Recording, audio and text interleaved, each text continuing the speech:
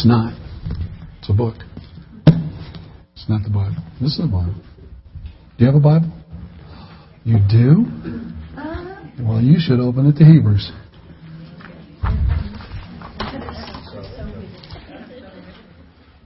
Is this a refill?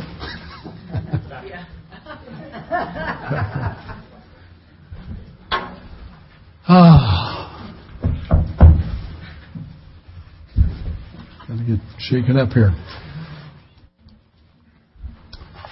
I was thinking in Hebrews chapter 9, verse 14 tells us that how much more shall the blood of Christ, let's go back into 13, if the blood of bulls and goats and the ashes of a heifer sprinkling the unclean sanctifies for the purifying of the flesh. It's the old covenant, right? Sacrifice, blood, sprinkling. If it sanctified or set people apart for the cleansing of the flesh, or the sanctifying and purifying of the flesh, how much more? It's almost a pale comparison, really. How much more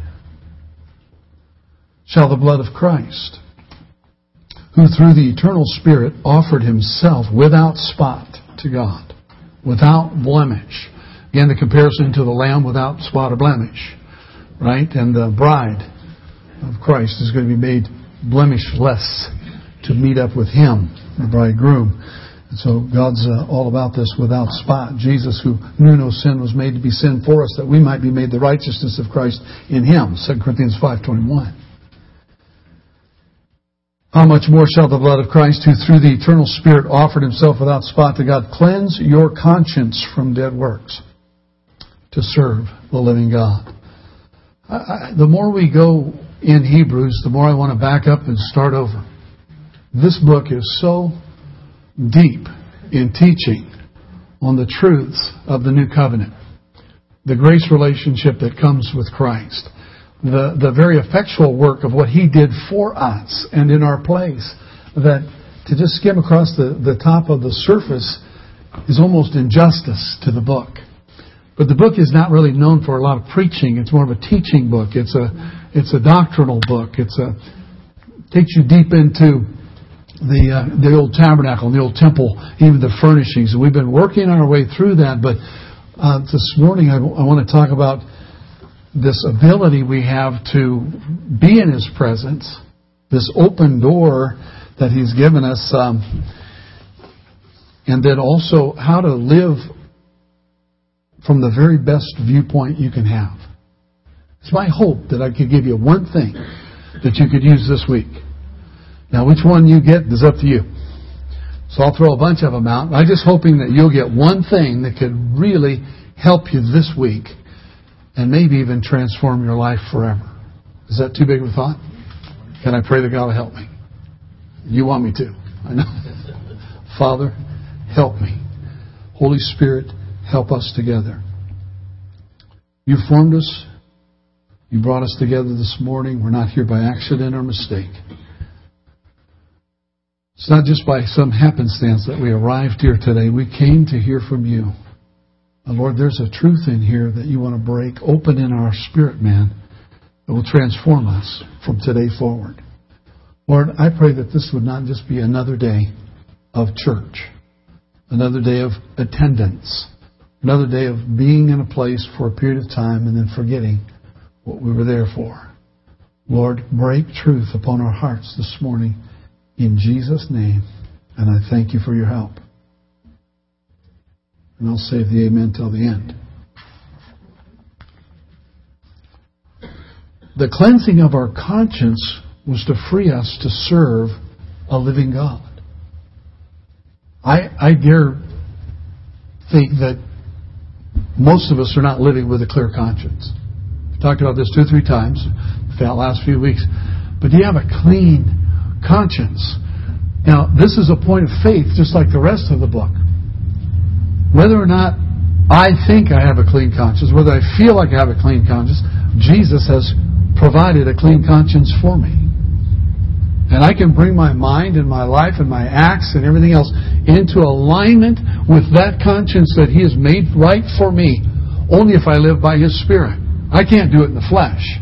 I'll always find my way outside of that area. I'll find ways of transgressing the laws of the Word of God, and every time the law revives, it kills me. It brings me back to sin. Law is just there to remind you of sin. Did you know that?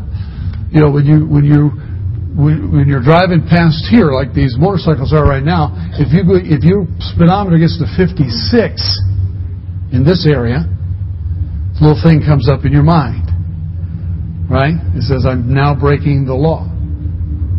Well, at least I hope it does. If not, there's a guy that parks right up at the top of the hill, and he'll help you. He helps everybody all week out here. Let me remind you, all week long, I'm getting to know him. Them. It's kind of a team effort they've got going. Some of you have met them personally. Give them their autograph and everything, probably.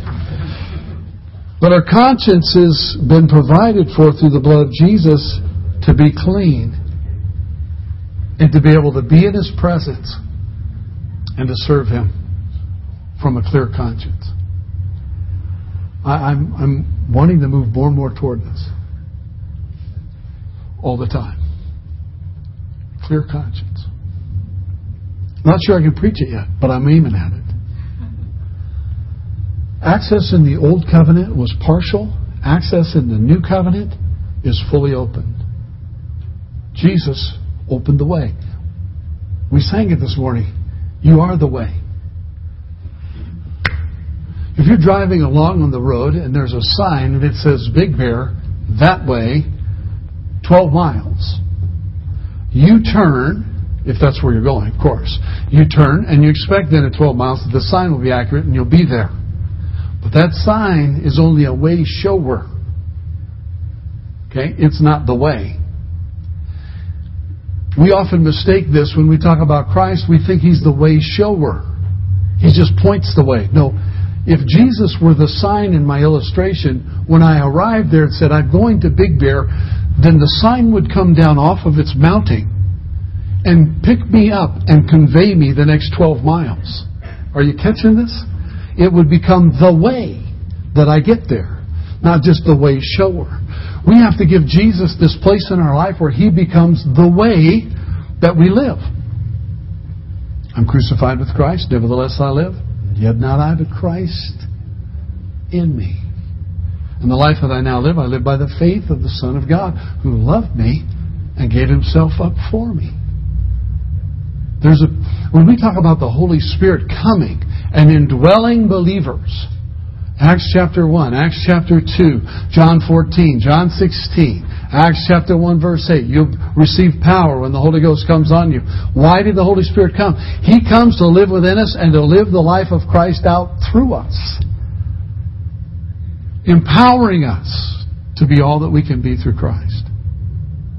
And actually begin to look like Him. Glance over your shoulder real quick. Say, there's one that looks like Him. Kind of look like Him over there. That's part of the gathering together regularly, encouraging one another. Have you ever had anybody tell you you look a little different than you used to after you came to Christ? It's because you're changing. You're becoming like Him.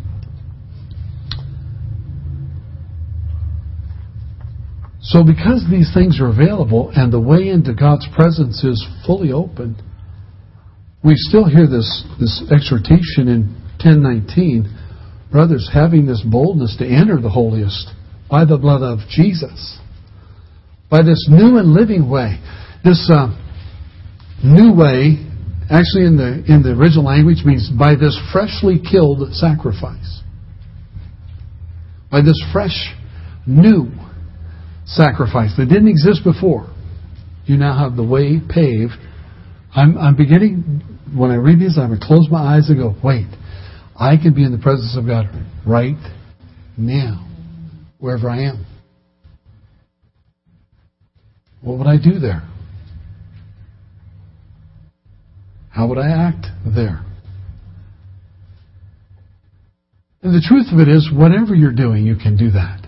When you're at work, in a moment, you can say, my work is being done in the presence of God.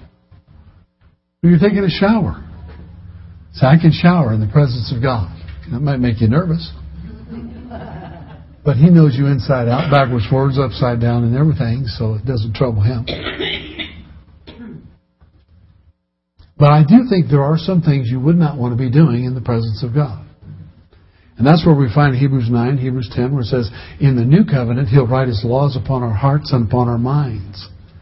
And as we operate from knowing Him and in His presence, it just becomes natural to go, oh, that's not beneficial to do in His presence. And it becomes that restraining, restricting, powerful holiness of Christ that lives out through us. And sometimes I say these things and I think, I'm talking through my hat because I'm working on this just as much as you are. We sing a song, and I'm going to pull it from the song list and never sing it again. No, I won't say that. I do that. I threaten every now and then. Some songs, get that song out here. We sing that holiness. Or no, this one. Holiness is what I long for. Holiness is what I need. Holiness is what you want from me. You remember that one? That's already done. It's done. It can't be any more complete. We can long for it, yes. But it's not what He wants for me. It's what He already provided for me. It's a done work. And sometimes we sing ourselves backwards in theology. Say, wait a minute. We're going to change the words to some of the songs. Holiness is what I have now. Holiness is what you gave me. You imputed the righteousness of Christ to me, and therefore I live in Christ's name.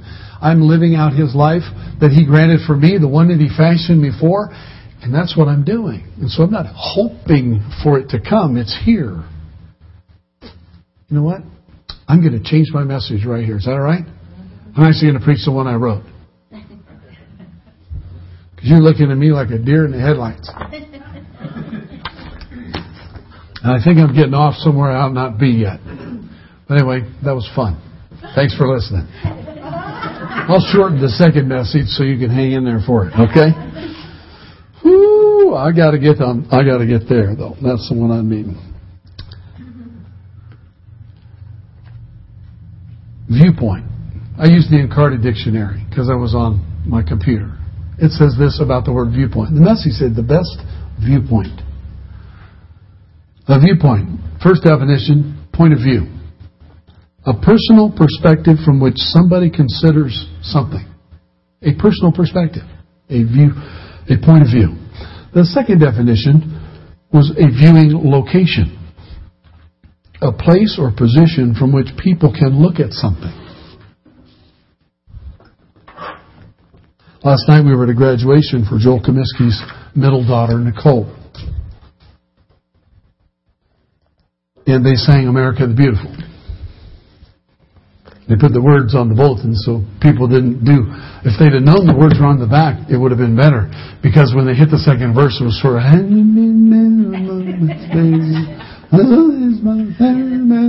And nobody knew the words. So I brought it for us this morning with its history. The view from the 14,110-foot summit of Colorado's Pikes Peak is awesome. Anybody been there? Okay. On halcyon days, it's possible to see the Kansas border 165 miles to the east. Gazing upon amber waves of grain and the enameled plain inspired the educator and poet Catherine Lee Bates to compose the patriotic poem, America the Beautiful. To the melody Materna by Sam Ward, which came later, America the Beautiful has become the unofficial United States hymn. Unofficial. It's such a powerful song that it's actually been pushed numerous times to replace the national anthem. But it doesn't quite make it. Guess why? It just talks too directly about God. And so it's refused. That's okay. We'll keep it as the national hymn, even though unofficial. Catherine Bates was a teacher at Wellesley College on the East Coast, and she went on a little vacation to go all the way to Colorado Springs. She took the train. Now she traveled through the plains and saw all that grain out there. And then she traveled up into the hills and the mountains and went to Pikes Peak. She stood there looking at all of that. And here's the mountains, the Rockies, and the plains and the sky. And she just began to write. There's actually a big monument up there at the top for this. She had the right viewpoint. She had the perfect viewpoint. Point of view. A location, a place or position from which you could look at something. And she had had that point of view on the train all the way through the America. Well, sorry. She started over here for you. This way. And when she got there, she said, "Oh, beautiful for spacious skies, for amber waves of grain." In fact, we changed those words. It's not what she wrote. But that's okay. "For purple mountain majesties above the fruited plain." America. America. And it's written with exclamation points. America, America, God shed His grace on thee. Crown thy good with brotherhood from sea to shining sea. And there are other verses which are just as powerful in speaking of faith. But she had a viewpoint. She had a perfect place to stand and look in order to write and compose the poem. It was later set to the music, written by another man. And unfortunately, that man died before it hit and got famous. So he never knew how famous his music became. But Miss Bates was still around to hear it get popular. She was only 33. The year was 1893. I want to share with you a point of view that will help you live, help me live every day. John chapter 14. I want to show you some very simple passages that you have heard, and I just want to kind of put them 1, 2, 3, 4, 5, put them together, and develop a place for us to stand to see the promise of God. To get up out of, in our case, the smog. I mean, we're up here on a mountain. We just can't get above that either. Rolls in the summer, hits the dam, and flows over the lake, and it's hazy all the time, isn't it? I love it on those Santa Ana wind days when you're out on the edge. It's in the wintertime, and the wind blows Santa Ana style and pushes it all back out over the coast, and you can see again. And you go, look, there's Catalina. When I first moved here, a guy took me out into Oka Valley and was sitting up on this rock. He said, "You know, you can see the Colorado River from here." Well, I was straining. You know, you can't. But I believed you could. I was looking for it. There it is. Because we had already seen Catalina and the islands, I thought. You need to get up a little bit and get a viewpoint. Here's an up for you. John 14. "Let not your hearts be troubled. You believe in God, believe also in me." Just before this, Jesus said you ought to love one another. Simon Peter said to him, last verse of 13, "Lord, where are you going?" Jesus answered him by saying, "Where I'm going, you cannot follow me now, but you shall follow me afterward." And they said, "Don't let your heart be troubled. You believe in God, believe also in me." Now here comes this promise to all of us. "In my Father's house are many mansions. If it were not so, I would have told you. I go to prepare a place for you. And if I go and prepare a place for you, I will come again and receive you to myself, that where I am, there you may be also. And where I go, you know, and the way you know." Thomas said to him, "Lord, we do not know where you're going, and how can we know the way?" This is what we talked about a moment ago. Jesus said to him, "I am the way." Not the way shower. I'm the methodology. I am the one who gets you. I am the way, the truth, and the life. No one comes to the Father except through me. Would you agree with me? And I hope you will. It's red letters. Jesus is speaking. This constitutes a personal promise to you and I from the Creator of the universe. God is telling us a promise. What's the promise? I'm going to go away. Peter, you can't come with me now. You will follow me later. But not now. I'm going away. And I'm going to go and I'm going to make a place for you. And then I'm going to come back and get you so that I can take you there and we can be there together forever. That's a promise, isn't it? If you leave your home and you tell kids in your home, I'll be back. I'm going to get this and then I'm going to come back. Maybe you're going to get pizza. Yeah, I'm going to go get the pizza and I'll be back. What are they expecting? They're like, nose to the window. He's coming back. He's going to have the pizza. Or the ice cream or the whatever. Or maybe it says Dad going off to work, Mom going off to work. I'll see you when I get home. About time for home, little nose on the window.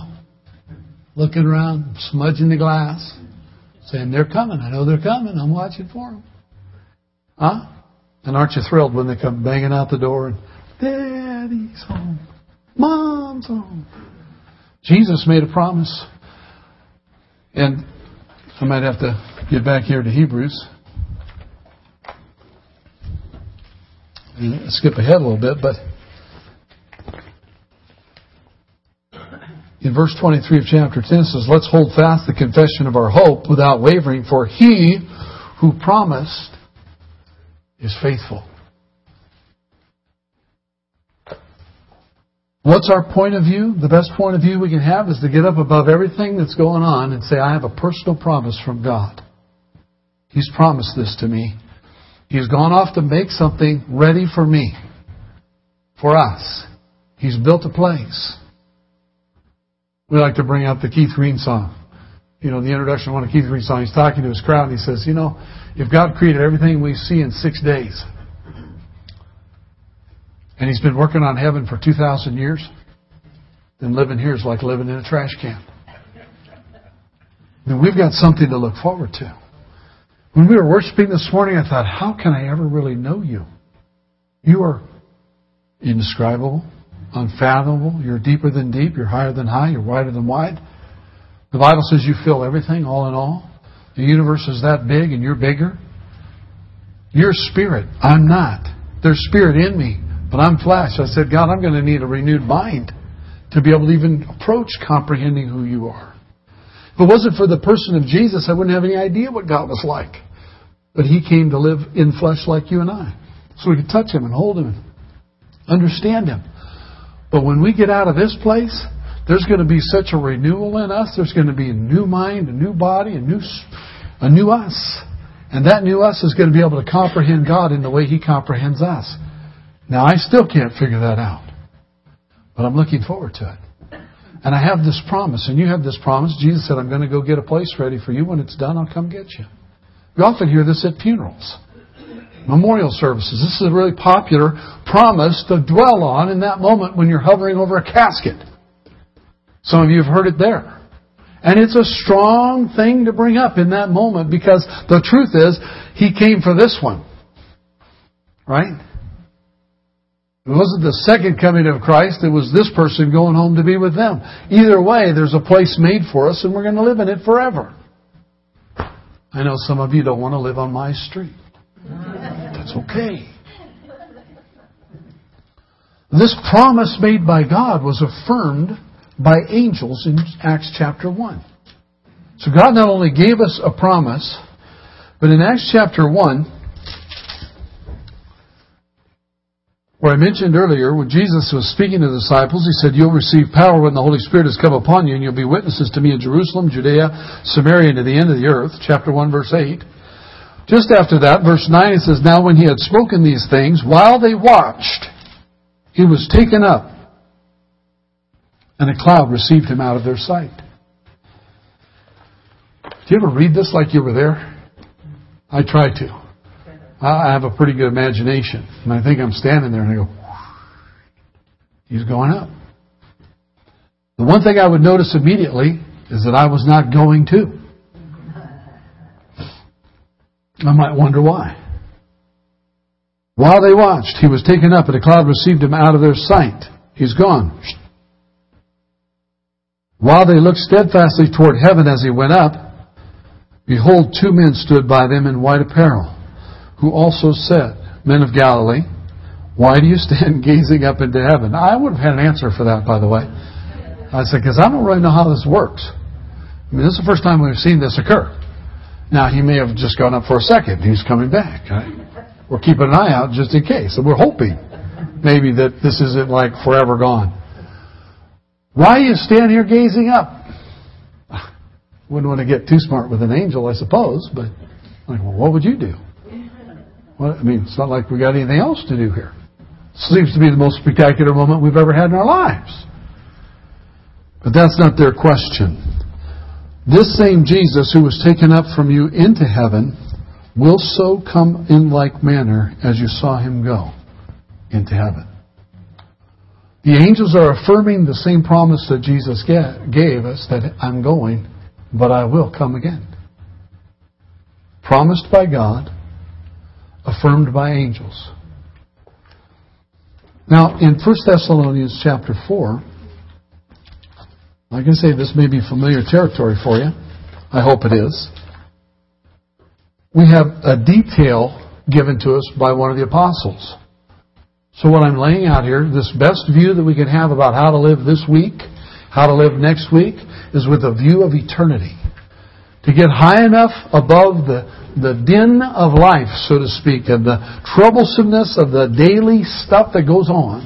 To get above it high enough to say, I have a promise from God that guides and guards my life. It gives me direction. It gives me hope. Jesus said He's coming again. I'm going to live in light of that today. I'm going to live with an expectancy. What if it's today? And I remember this being preached as a young man that was often used to cover over our heads about what we were doing. You better watch out. What if He comes and you're doing that? And you feel this heaping of guilt and condemnation on you. Like, what if He comes while you're doing that? It is a fearful thing to fall into the hands of a living God. You remember those messages? Man, oh man, He made you want to crawl under your chair. Like, it's not the picture I have. Those scriptures are true. There was a season there. And we probably ought to be cautious about how we live. The Bible tells us that, right? Be careful. But with this law written on my heart and on my mind, it's not just a code that hangs on the wall says, don't. Thou shalt not, thou shalt not, It's this invitation to live in the very presence of God and to derive holiness from Him and derive life flow from Him and to respond to the laws that are written on my mind and my heart that hold me in the right place. I'll know when I've stepped over a line because the Holy Spirit will tell me if I'm leaning on and abiding in Him. Doesn't He do that? I mean, I heard Him this week. Did you? Or were you ignoring Him again? We do that. 1 Thessalonians 4:13, Paul's writing says, I don't want you to be ignorant, brothers, concerning those who have fallen asleep, but those who have died. Right? Lest you sorrow as others who have no hope. What were we saying in Hebrews 10:23? Let us hold fast the confession of our hope. He who promised is faithful. Don't want you to sorrow as others who have no hope, for if we believe that Jesus died and rose again, even so God will bring with Him those who sleep or have passed away in Christ.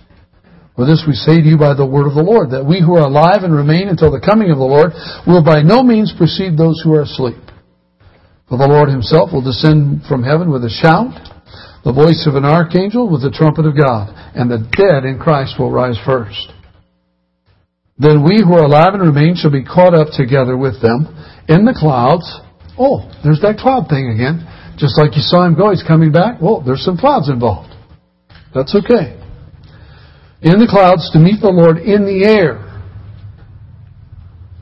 And thus we shall always be with the Lord. Therefore what? Comfort, encourage, strengthen, get together often, remind each other He's coming back. Comfort one another with these words. These passages are often, as I said before, used at funerals and at memorial services where we're grieving the loss of somebody. And I'm trying to give it to us non-memorial style here this morning, non-funeral moment. Because these scriptures are alive the rest of the time. They're not only used there. They're used in those moments because we need encouragement. We need to tell the family who's lost this individual out of their daily life that there is a hope. And the hope is there was a place being built for them and their trust was in Christ, then they're there. To be absent from the body is to be present with the Lord. Hallelujah. That's a good thing. Stepping out of one life right into the next. There's no end. The body might, but I'm not going to stop living. Those who believe in Jesus, He said, right? If you believe in me, you'll never die. It means we're alive forevermore now. We're just being weighed down by the world and the fallen nature until we're released from these carcasses we're holding on to. Amen? And then we go. Comfort one another with these words. We've got a promise from God, John 14. We have it affirmed by angels in Acts chapter 1. And now we have the apostle here, one of many, detailing how it will occur. This is going to happen, this is going to happen. This is going to be a shout of the archangel. This is going to be a trumpet call of God. There's going to be these things will occur. I'm not trying to debate here this morning in any way eschatology or when all that's going to happen, the rapture, etc. But I can tell you from this passage that there's coming a day when Jesus will come again and those who are alive and remain will be caught up to meet Him. That's what it says. You can't miss that. Caught up into the clouds to meet Him there. We're not going to wait here on terra firma for Him to get all the way here. We're going up. Would you like to stand and have a little rapture practice? Missed again.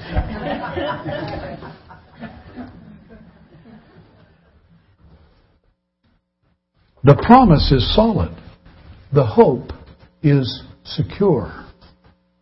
The reality is verified. And we go to the Father. I like this Father in the faith, John. You like John? Apostle John. Look at 1 John chapter 2. He gives us this exhortation. 1 John chapter 2. I'll start at verse 24. Therefore, let that abide in you which you heard from the beginning. If what you heard from the beginning abides in you, you also will abide in the Son and in the Father. And this is the promise that He's promised us. Eternal life. And these things I've written to you concerning those who try to deceive you.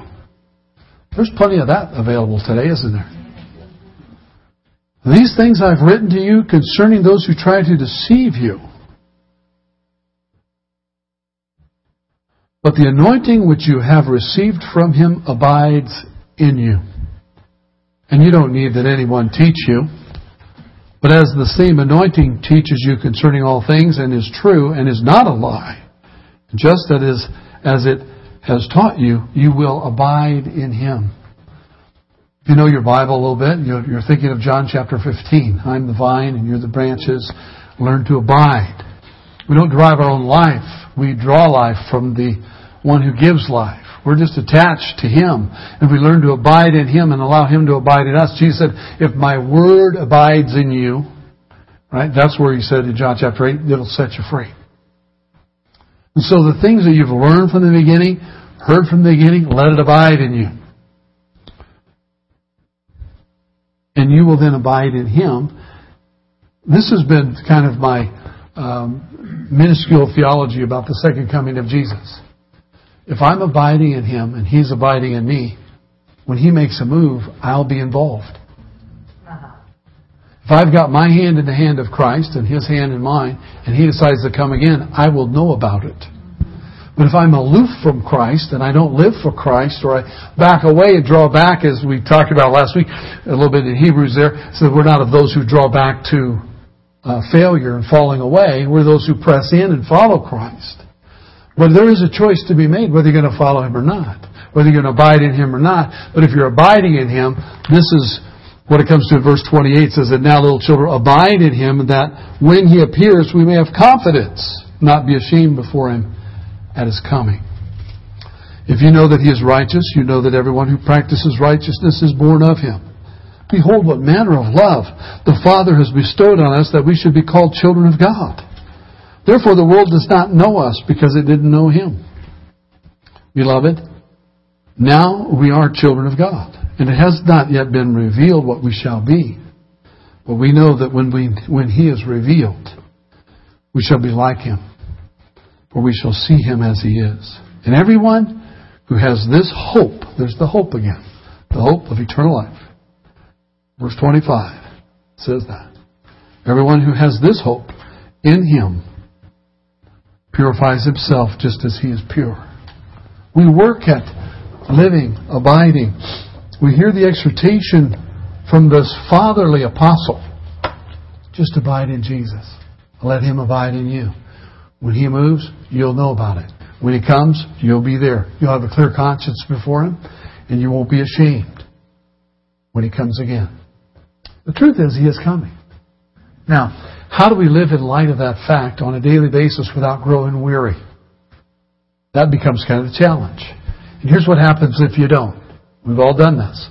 We're not having a high view. We're not standing up on the top viewpoint looking from that Pikes Peak moment out at the truth that God has given us, is that I'm coming again. I'm building a place for you and I'm coming again. We're not looking with that view, then we will slowly descend into the abyss of the current culture, which is not predominantly Christian. Right? It's everything that kind of flows. It's sort of what we used to call the cesspool of life. It's happening all day around us. It has the ability to drag us down with it. And if we're not keeping a higher view and looking, as it says in Hebrews 12, chapter 2, this is one of the keys of how to do it. How do you walk the straight and narrow? How do you walk the high life? How do you walk life from this viewpoint? Hebrews 12, 1 and 2 says we have a whole chapter of faith people in 11 to remind us how they did it. That they didn't receive the promise that was given them. Not one of them in chapter 11 Hebrews received everything that was promised to them. But they died in faith, the Bible says, looking for it. They were expecting it. They were anticipating it. They were still moving in the direction of it. Because their faith said, God's faithful who promised. He said this was the way it's going to be.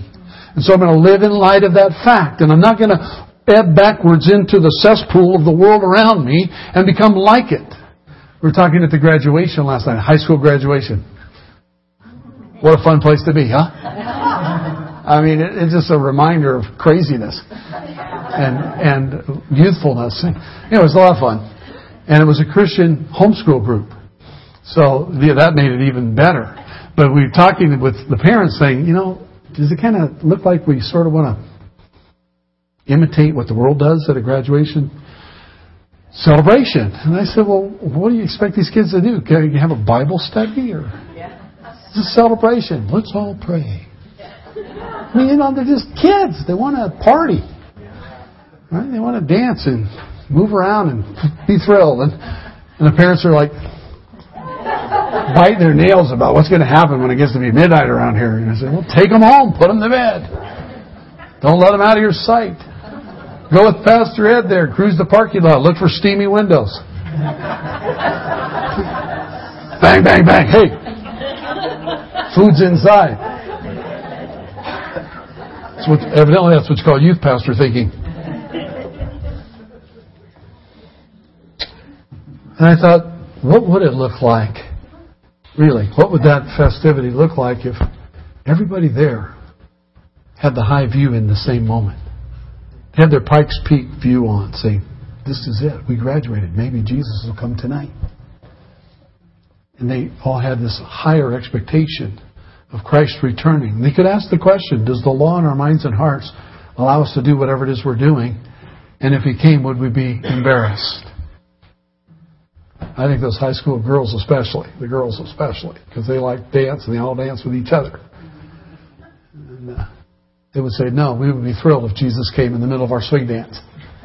We're not embarrassed. We're happy. We're serving Him. How do we live the life? Hebrews chapter 12 verse 2. I started to quote that. Let me read it.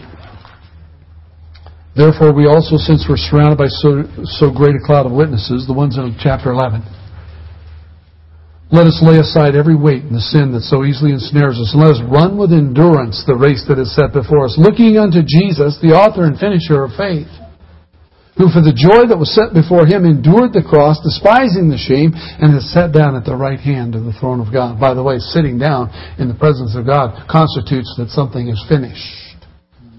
You realize that the priests all stood up the whole time they did what they did in the old temple? They never got to sit down because their work was never done.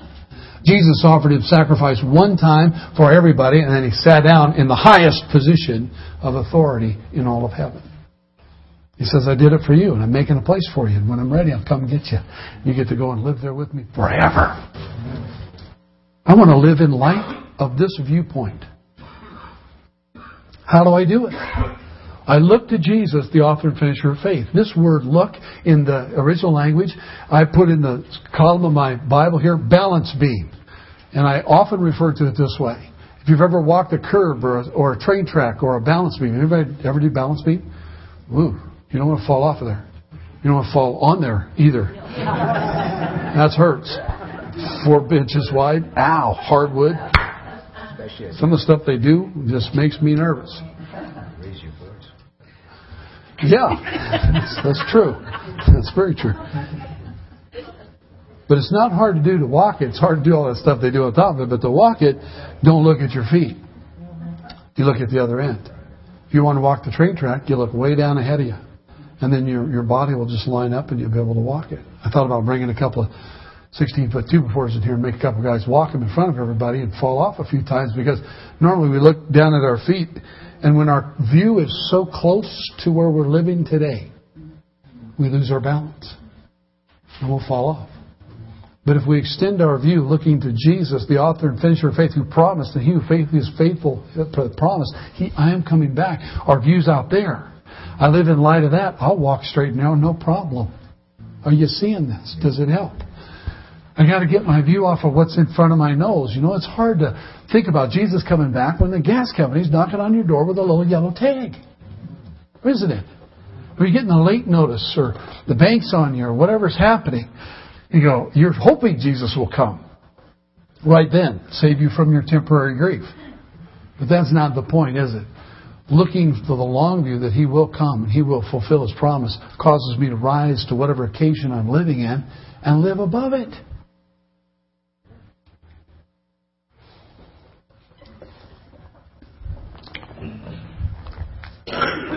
How many of you vote we close? No votes? We're going till 2. Oh, I see that hand. I see that. I see those hands. Stop. Put them down, please. 2 Peter chapter 3. Let's just close here. I'm thinking of all, as you're turning 2 Peter said, you don't know the hour, you don't know the day. All that's in the Father's hands. Angels don't know. The Son of God didn't know. I think He knows now. I don't think Dad's going to surprise him one day and say, okay, Jesus, today's the day. Go. He's in the loop, I think. But at the moment He was here, they said, when will these things, what's the sign of your coming? When will it be? What should we expect? I'm grateful that He said, well, all that's not for you to know. Don't worry about it. What you need to know is you'll be filled with power when the Holy Ghost comes on. You'll be able to live until it happens. That's what we're doing. We're living until it happens. And every generation has asked this question. It was so apparent in the early church that Paul wrote to 2 Thessalonians and said, listen, you guys need to get back to work. They quit their jobs. They were, it's kind of like this other thing that happened recently worldwide with what's his name there. And everybody, selling their property and sitting down and waiting it was going to happen. And now they're all looking for jobs and trying to change their names or something, I guess. But sad. There'll be plenty of that as we go, too. Jesus said, just watch. Watch and pray. Could be today. Could be 100 years from now. Every generation has thought they were living in the return of Christ. I believe this. We do. And we should live that Pikes Peak kind of view. Peter's signing off in his second epistle here. chapter 3, we have it as a chapter. I see him trailing off at the end of his letter with specific purpose. Beloved, I now write to you this second epistle, in both of which I stir up your pure minds by way of reminder, that you may be mindful of the words which were spoken before by the holy prophets, and of the commandment of us, the apostles of the Lord and Savior. Knowing this first, that scoffers will come in the last days, walking according to their own lusts, and saying, where's the promise of His coming? For since the fathers fell asleep, all things continue as they were from the beginning of creation. Scoffers. Oh yeah, He said He was coming, but we haven't seen it yet. And the ones who talked about it last, they're all dead. Think of this. The writer of Hebrews and Peter are writing their letters to people who are going to carry the truth into the next generation. The generation they're in is dying off in that first century. And now they're writing to people who did not have the benefit of knowing Christ personally, or seeing or touching Him, or hearing His ministry firsthand. So you have apostles writing to the next generation, writers of letters saying, hey, the promise is true. It is secure. He will come again. Keep your eyes clear. Keep your minds clear. There's going to come scoffers. Where's the promise of His coming? For this they willfully forget that by the word of God the heavens were of old, and the earth standing out of the water and in the water, by which the world that then existed perished, being flooded with water. But the heavens and the earth, which are now preserved by the same word, are reserved for fire until the day of judgment and perdition of ungodly men. But beloved, do not forget this one thing, that with the Lord 1 day is as 1,000 years, and 1,000 years as 1 day. The Lord is not slack concerning His promise, as some count slackness, but is long-suffering toward us, not willing that any should perish, but that all should come to repentance. But the day of the Lord will come as a thief in the night, in which the heavens will pass away with a great noise, and the elements will melt with fervent heat. Both the earth and the works that are in it will be burned up. Therefore, since all these things will be dissolved, what manner of persons ought you to be in holy conduct and godliness, looking for and hastening the coming of the day of God, because of which the heavens will be dissolved, being on fire, and the elements will melt with fervent heat? Nevertheless, we, according to His promise, look for a new heaven and a new earth, in which righteousness dwells. Therefore, beloved, looking forward to these things, there's the high view again. Looking forward to these things, be diligent to be found by Him in peace, without spot and blameless. And consider that the long-suffering of our Lord is salvation, as also our beloved brother Paul, according to the wisdom given to him, has written to you. Was also in all his epistles, speaking in them of these things in which are some things hard to understand, which untaught and unstable people twist to their own destruction, as they do the rest of the Scriptures. You therefore, beloved, since you know this beforehand, beware lest you also fall from your own steadfastness, being led away with the error of the wicked. But grow in the grace and knowledge of our Lord and Savior Jesus Christ. To Him be the glory both now and forever. Amen. Grow. Steadfast. Don't think the promise isn't real. He is going to come. Could be in our generation. But if He doesn't, it's because His long suffering is reaching out that many will be saved. That's our task. Spreading the good news. Salvation's available. Heaven is obtainable. Eternal life is real. It's not just a fairy tale. We're going to live with Him forever.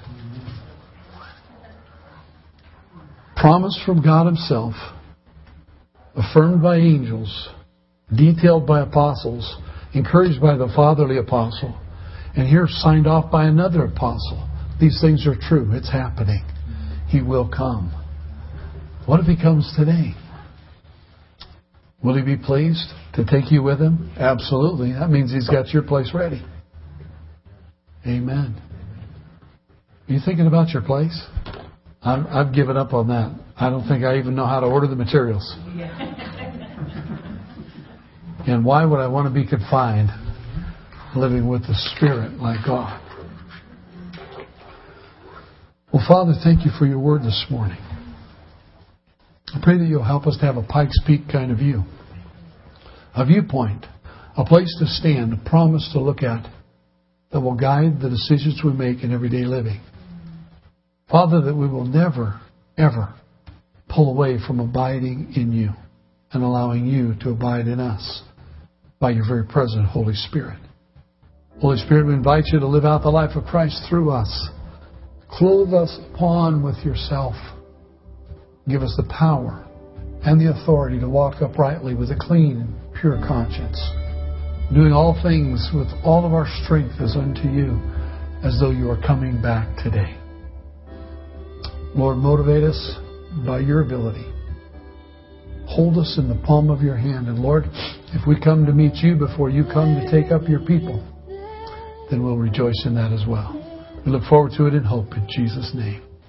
Amen. Amen. Amen. Be blessed. I took you a long time on this one, I know. But some of you got a nap in, I saw. That was good.